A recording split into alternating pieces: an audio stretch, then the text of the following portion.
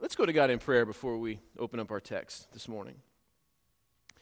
God, we thank you so much for the day that we've been granted, for the opportunity that we have today to gather amongst your people, amongst our family, amongst those who are called to be your disciples. We bring you praise, we bring you honor, we bring you glory. And at this moment, Father, we surrender our spirits to you and to your Spirit. We surrender our heart and our mind to you and to your Spirit, that you may change, that you may shape, that you may transform us into the kind of people you've called us to be. May we be more like you day in and day out as we continue to grow in our likeness of you and in our knowledge of you. We pray that the obstacles that stand before us so frequently would be removed, and that we would be willing to listen to what you have to say to us today. And that as we leave this place, we will be bold and courageous to follow where you lead. We thank you for Christ, our Lord and our Savior, in whom we pray these things. Amen. All right, we're going to be in Genesis chapter 37 here in just a moment as we continue to talk about the life and the story of Joseph and the many different ways in which Joseph experienced these little plot twists. We see the way God works in unusual. Again, we call them unusual, but for God, they're not unusual. You know, the unusual is the norm for God. The things that we wouldn't anticipate or expect become the very ways in which God comes in and redeems all kinds of situations for his good and for his favor. And we see that evident over and over again in the life of Joseph. And as I was kind of reading through this story and thinking, what do we want to kind of take from this? I was reminded of a time a few years ago. We were sitting in the community center in Olathe, Kansas. We used to go up there every Monday and Wednesday and play basketball for the lunch hour. It was about 15 of us that would gather together, and it was mostly 40 to 60-year-olds. There was a couple of guys that were a little older than that. One of them was 72, and he's still playing basketball with us every Monday, every Wednesday, and most Fridays. And we're sitting there, and we're getting dressed after we got done playing, and he turned and he said, "Josh, getting old's for the birds, man." And I said, "Well, it's better than the alternative." And he finished putting his shoes on, and about 2 minutes later he said, "Oh, you're right. It is better than the alternative, because if you're not getting older, you're not alive." Because it's kind of one of the things about being alive is that over and over again you just continue to get older. And sometimes we need a little bit of a change in perspective. And we see this frequently in Scripture, that God calls the people that he interacts with to change the way they see some things. And we find Joseph here in Genesis chapter 37, verses 12 through 20. He kind of sets the stage for what is occurring at this point in the life of Joseph. Joseph is given a request by his father. It says, "I want you to go out into the fields, and I want you to find your brothers. And I want you to come back and report what's going on."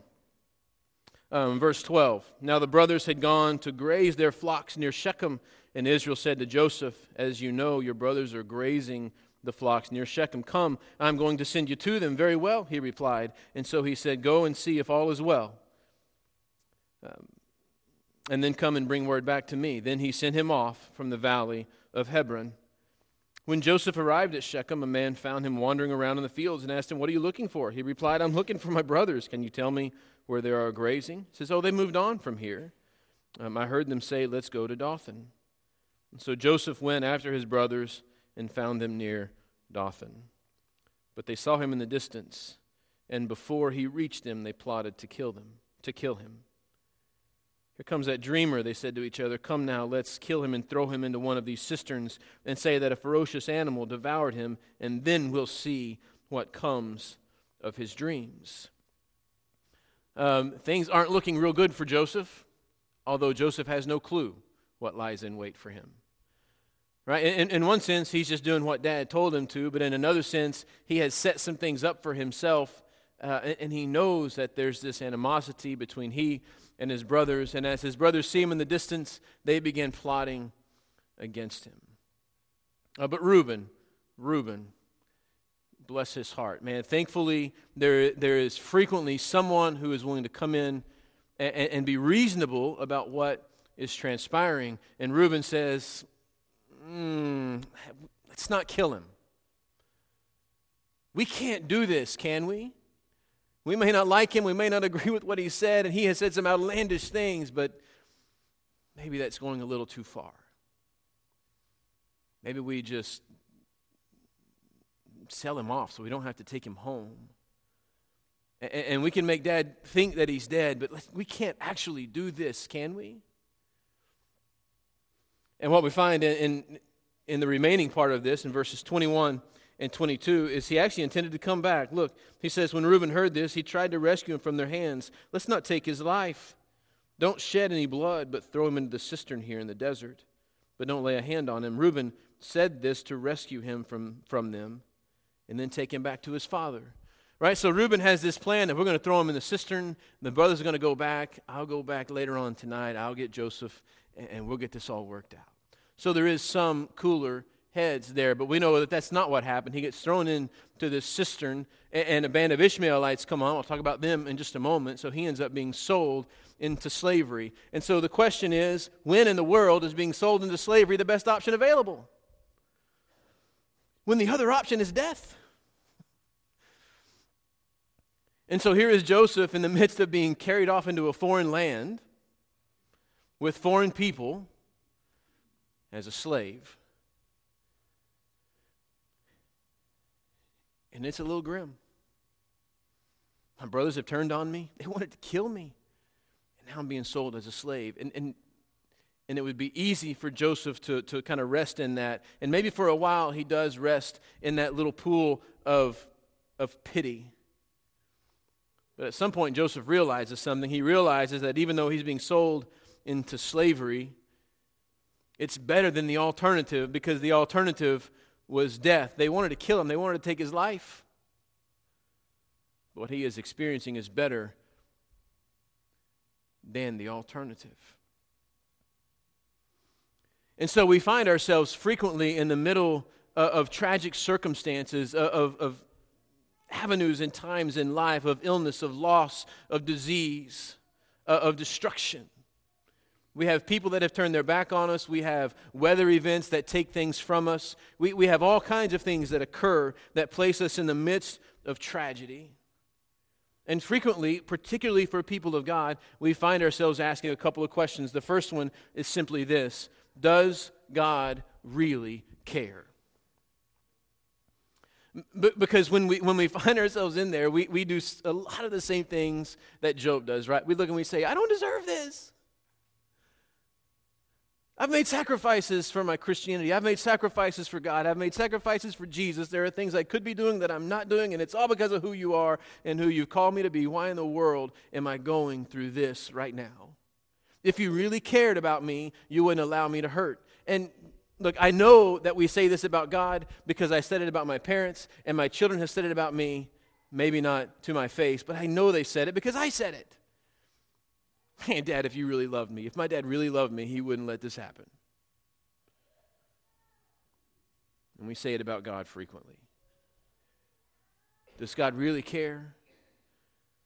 Because if God really cared, why in the world would he say that he loves me so much, yet let me go through this much pain and suffering and agony? Because this is not right. And I have to believe that Joseph, simply because he is human, is sitting here in the bottom of the cistern looking up going, seriously, God? This is not the way this is supposed to work. You gave me a couple of dreams and you said that I was going to rule and all these people were going to bow down to me, and this doesn't look like a kingly place to be. So what am I doing here in the bottom of this well? And now I'm being sold to Ishmaelites? These aren't even our people. You can't even put me in slavery with some other Hebrews, with some descendants of Moses that I can connect with, that I can bond with, where maybe I do have a chance of ruling my people.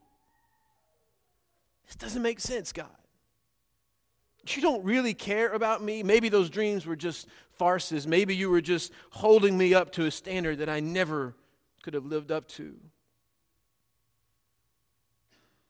These are kind of things that maybe have been going through Joseph's mind, and they go through our mind at times when we look at God and say, you love me, but do you really care? And see, the hard part about it is in the middle of tragedy, in the middle of loss, in the middle of anxiety, it is so hard to see what the other alternatives are. And I have to believe, even though Joseph heard the voices of his brothers saying, let's kill him, it's hard to focus on the fact that slavery is the better option. That being removed from my family is the better option.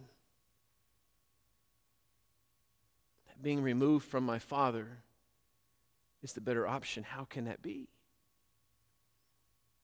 We have the same kind of issues in gaining that kind of perspective. And so we ask the question, does God really care?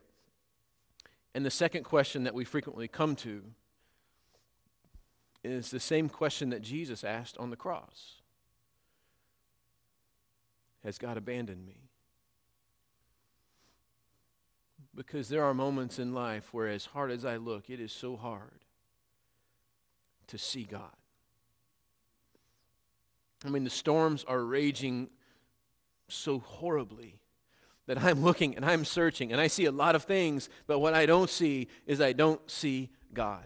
And I ask the same question that Jesus asked on the cross, why have you forsaken me? Because I don't feel your presence anymore. Have you abandoned me? Intellectually, we know that God does care. Intellectually, we know that God does not abandon his people. But in the midst of the moment, it is so hard to wrap our mind around this fact when we look out and don't see God, that he has not abandoned.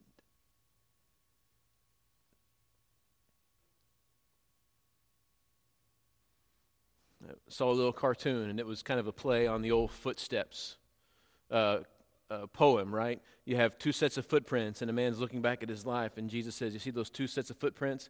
That's where you and I walk together. And the man looks at Jesus and says, how come in the roughest parts of the beach there's only one set of footprints? Did you abandon me? And he said, no, that set of footprints over there is where I carried you for a little bit. And that big trench is where I had to drag you for a little while. And it kind of goes on and on like this, right? And sometimes we have to kind of be dragged along, and it's not comfortable. But he's saying, look, would you just get up and get in my arms and let me carry you? But we get so wrapped up in observing the circumstances that we can't have the perspective to see what God is redeeming us from or redeeming us through.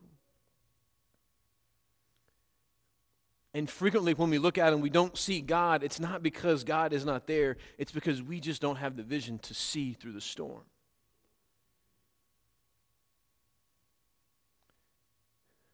We're unable to see where it is that we are anchored in the midst of tragedy and in the midst of strife. And the story goes on here. Genesis chapter 37, verse 23. It's not over for Joseph. He's not going to die. But when Joseph came to his brothers, they stripped him of his robe, the richly ornamented robe that he was wearing. And they took him and threw him in the cistern. Now the cistern was empty. There was no water in it. And as they sat down to eat their meal, they looked up and saw a caravan of Ishmaelites coming from Gilead. And their camels were loaded with spices and balm and myrrh. And they were on their way to take them down to Egypt. And Judah said to his brothers, what will we gain if we kill our brother and cover up his blood? Come, let's sell him to the Ishmaelites and not lay our hands on him. After all, he is our brother, our own flesh and blood. And his brothers agreed. So when the Midianite merchants came by, his brothers pulled Joseph up out of the cistern and sold him for 20 shekels of silver to the Ishmaelites who took him to Egypt.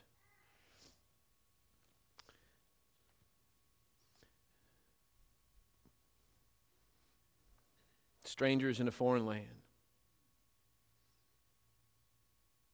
And Joseph is kind of a stranger in his own family.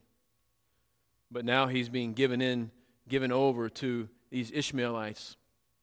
Right? You remember the Ishmaelites, descendants of the son, not of the promise. You have the Ishmaelites and those who are born of Isaac.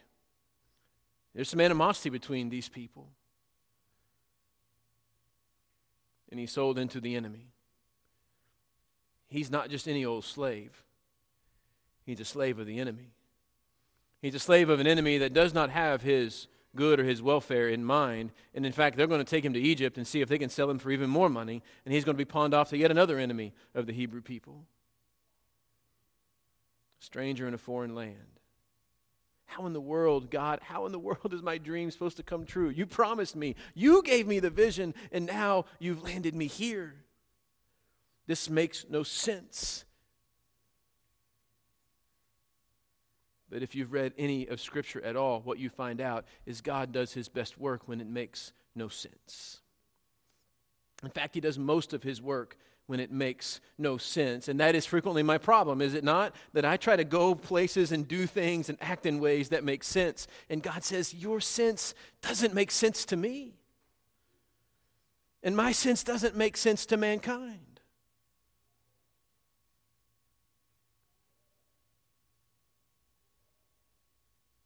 What man would say, you know what, in order to redeem my people, my son needs to be crucified on a cross to take on the sins of the world? That's foolishness. Foolishness to those who are perishing. But to those of us who are being saved, it is the power of God. Didn't make sense to Joseph. The Ishmaelites had no idea they were doing God's will, or providing an avenue through which God would save the Hebrew people. But here is Joseph, amongst the Ishmaelites, amongst the Midianites. And here's the other thing. God is always there. Right, we ask the question, have you abandoned me? Do you really care? The truth is this, God is always there. And the thing is, we frequently don't recognize him, because how are you going to recognize God in your enemy? How are you going to recognize God in the one who is trying to kill you? But here is Reuben, right, amongst the people who are trying to kill Joseph, who brings the point of salvation, says, guys, let's not kill him. Let's think twice about this. You see, God shows up in the most random of places. And if you're not looking for him, it's easy to overlook. He'll find you through a beggar on the corner.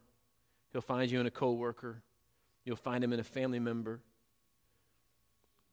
You'll find him in people all over this world. But we have to be willing to look and to surrender, because God shows up for Joseph in the form of Reuben, a brother who just for a moment says, guys, let's not kill him. Let's not do this. And God shows up in the form of a band of the enemy, and a band of Ishmaelites that come along and are willing to buy Joseph and take him on into Egypt. God shows up for Joseph in the form of a master who would provide him a place to work. God shows up for Joseph in the form of a baker, in the form of a cupbearer. And God shows up for Joseph in the form of Pharaoh. You see, we have this preconceived notion of what God looks like when he's working, about how we will recognize him. But the truth is, he is always there. And just because you don't recognize him doesn't mean he has gone. Because when we are anchored to the shore and we begin moving, it's not the shore that's moving to us. We are moving to that is steady, firm, and unwavering. He is always there. Verse 29. When Reuben returns to the cistern and sees that Joseph was not there, he tore his clothes, and he went back to his brothers and said, the boy isn't there. Where can I turn now? Then they got Joseph's robe, slaughtered a goat, dipped the robe in the blood. They took the ornamented robe back to their father and said, we found this. Examine it and see whether it is your son's robe. He recognized it and said, it is my son's robe. Some ferocious animal has devoured him, and Joseph has surely been torn to pieces. Then Jacob tore his clothes, put on sackcloth, and mourned for his son many days. All his sons and daughters came to comfort him, but he refused to be comforted. No, he said, in mourning I will go down to the grave to my son. And so his father wept for him. Meanwhile, the Midianites sold Joseph in Egypt to Potiphar, one of Pharaoh's officials, and the captain of the guard. And here's what we will see from here on out when it comes to the life of Joseph, that you have a choice to make. And no matter what circumstances in life you find yourself, you can choose to remain faithful. You can choose to remain in the will of God. You can choose to say, even though I cannot see God, I will remain faithful. Even though I have all these different things going on, I know who God is, I know His promise, and I know what He has called me to be, and this will be me. When people see my life, they will see a life of faithfulness. In the midst of joy, in the midst of trial, in the midst of celebration, in the midst of mourning, we choose faithfulness.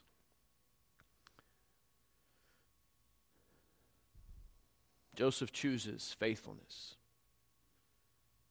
Not always right away,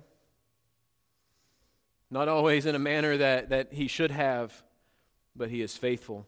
And in the end, or along the way to the end, in chapter 39, verses 1 and 2, we see this little aspect of Joseph's life. He's sold into the service of Potiphar, captain of the guard. It says, now Joseph had been taken down to Egypt. Potiphar, an Egyptian who was one of Pharaoh's officials, the captain of the guard, bought him from the Ishmaelites who had taken him there. And the Lord was with Joseph, and he prospered, and he lived in the house of his Egyptian master. It would have been really easy for Joseph to kind of look and just throw his hands up and say, you know what, my dream's not coming true. I had this great vision that showed great things for my life, and I thought it was from God, but it must not have been from God, because He wouldn't have brought me into a place like this if He really had something big and massive in mind for me, like He had led me to believe, and just kind of surrender to His circumstance. Who in the world could have blamed Joseph for surrendering to his circumstance when he is a prisoner of the Ishmaelites and sold into slavery in Egypt? How in the world is he supposed to see that he is going to be a ruler of the Hebrews? See, it's only God's perspective that is able to see those kind of things, and we simply don't have it. Nor should we expect to have it on this side of eternity, because we are human. And we don't have God's perspective because, frankly, we are not God. But we can live knowing that God has a greater perspective than we, that He has a greater design and desire for our life than we can ever even understand. And we can trust that if we will remain faithful, that the blessings of the Lord will show up in ways that we maybe never could have imagined. The presence of God will show up in ways that we never could have imagined. But we have to be willing to look and to listen and to surrender and to follow. Maybe today is the day that you decide to take your place amongst those who follow Jesus Christ.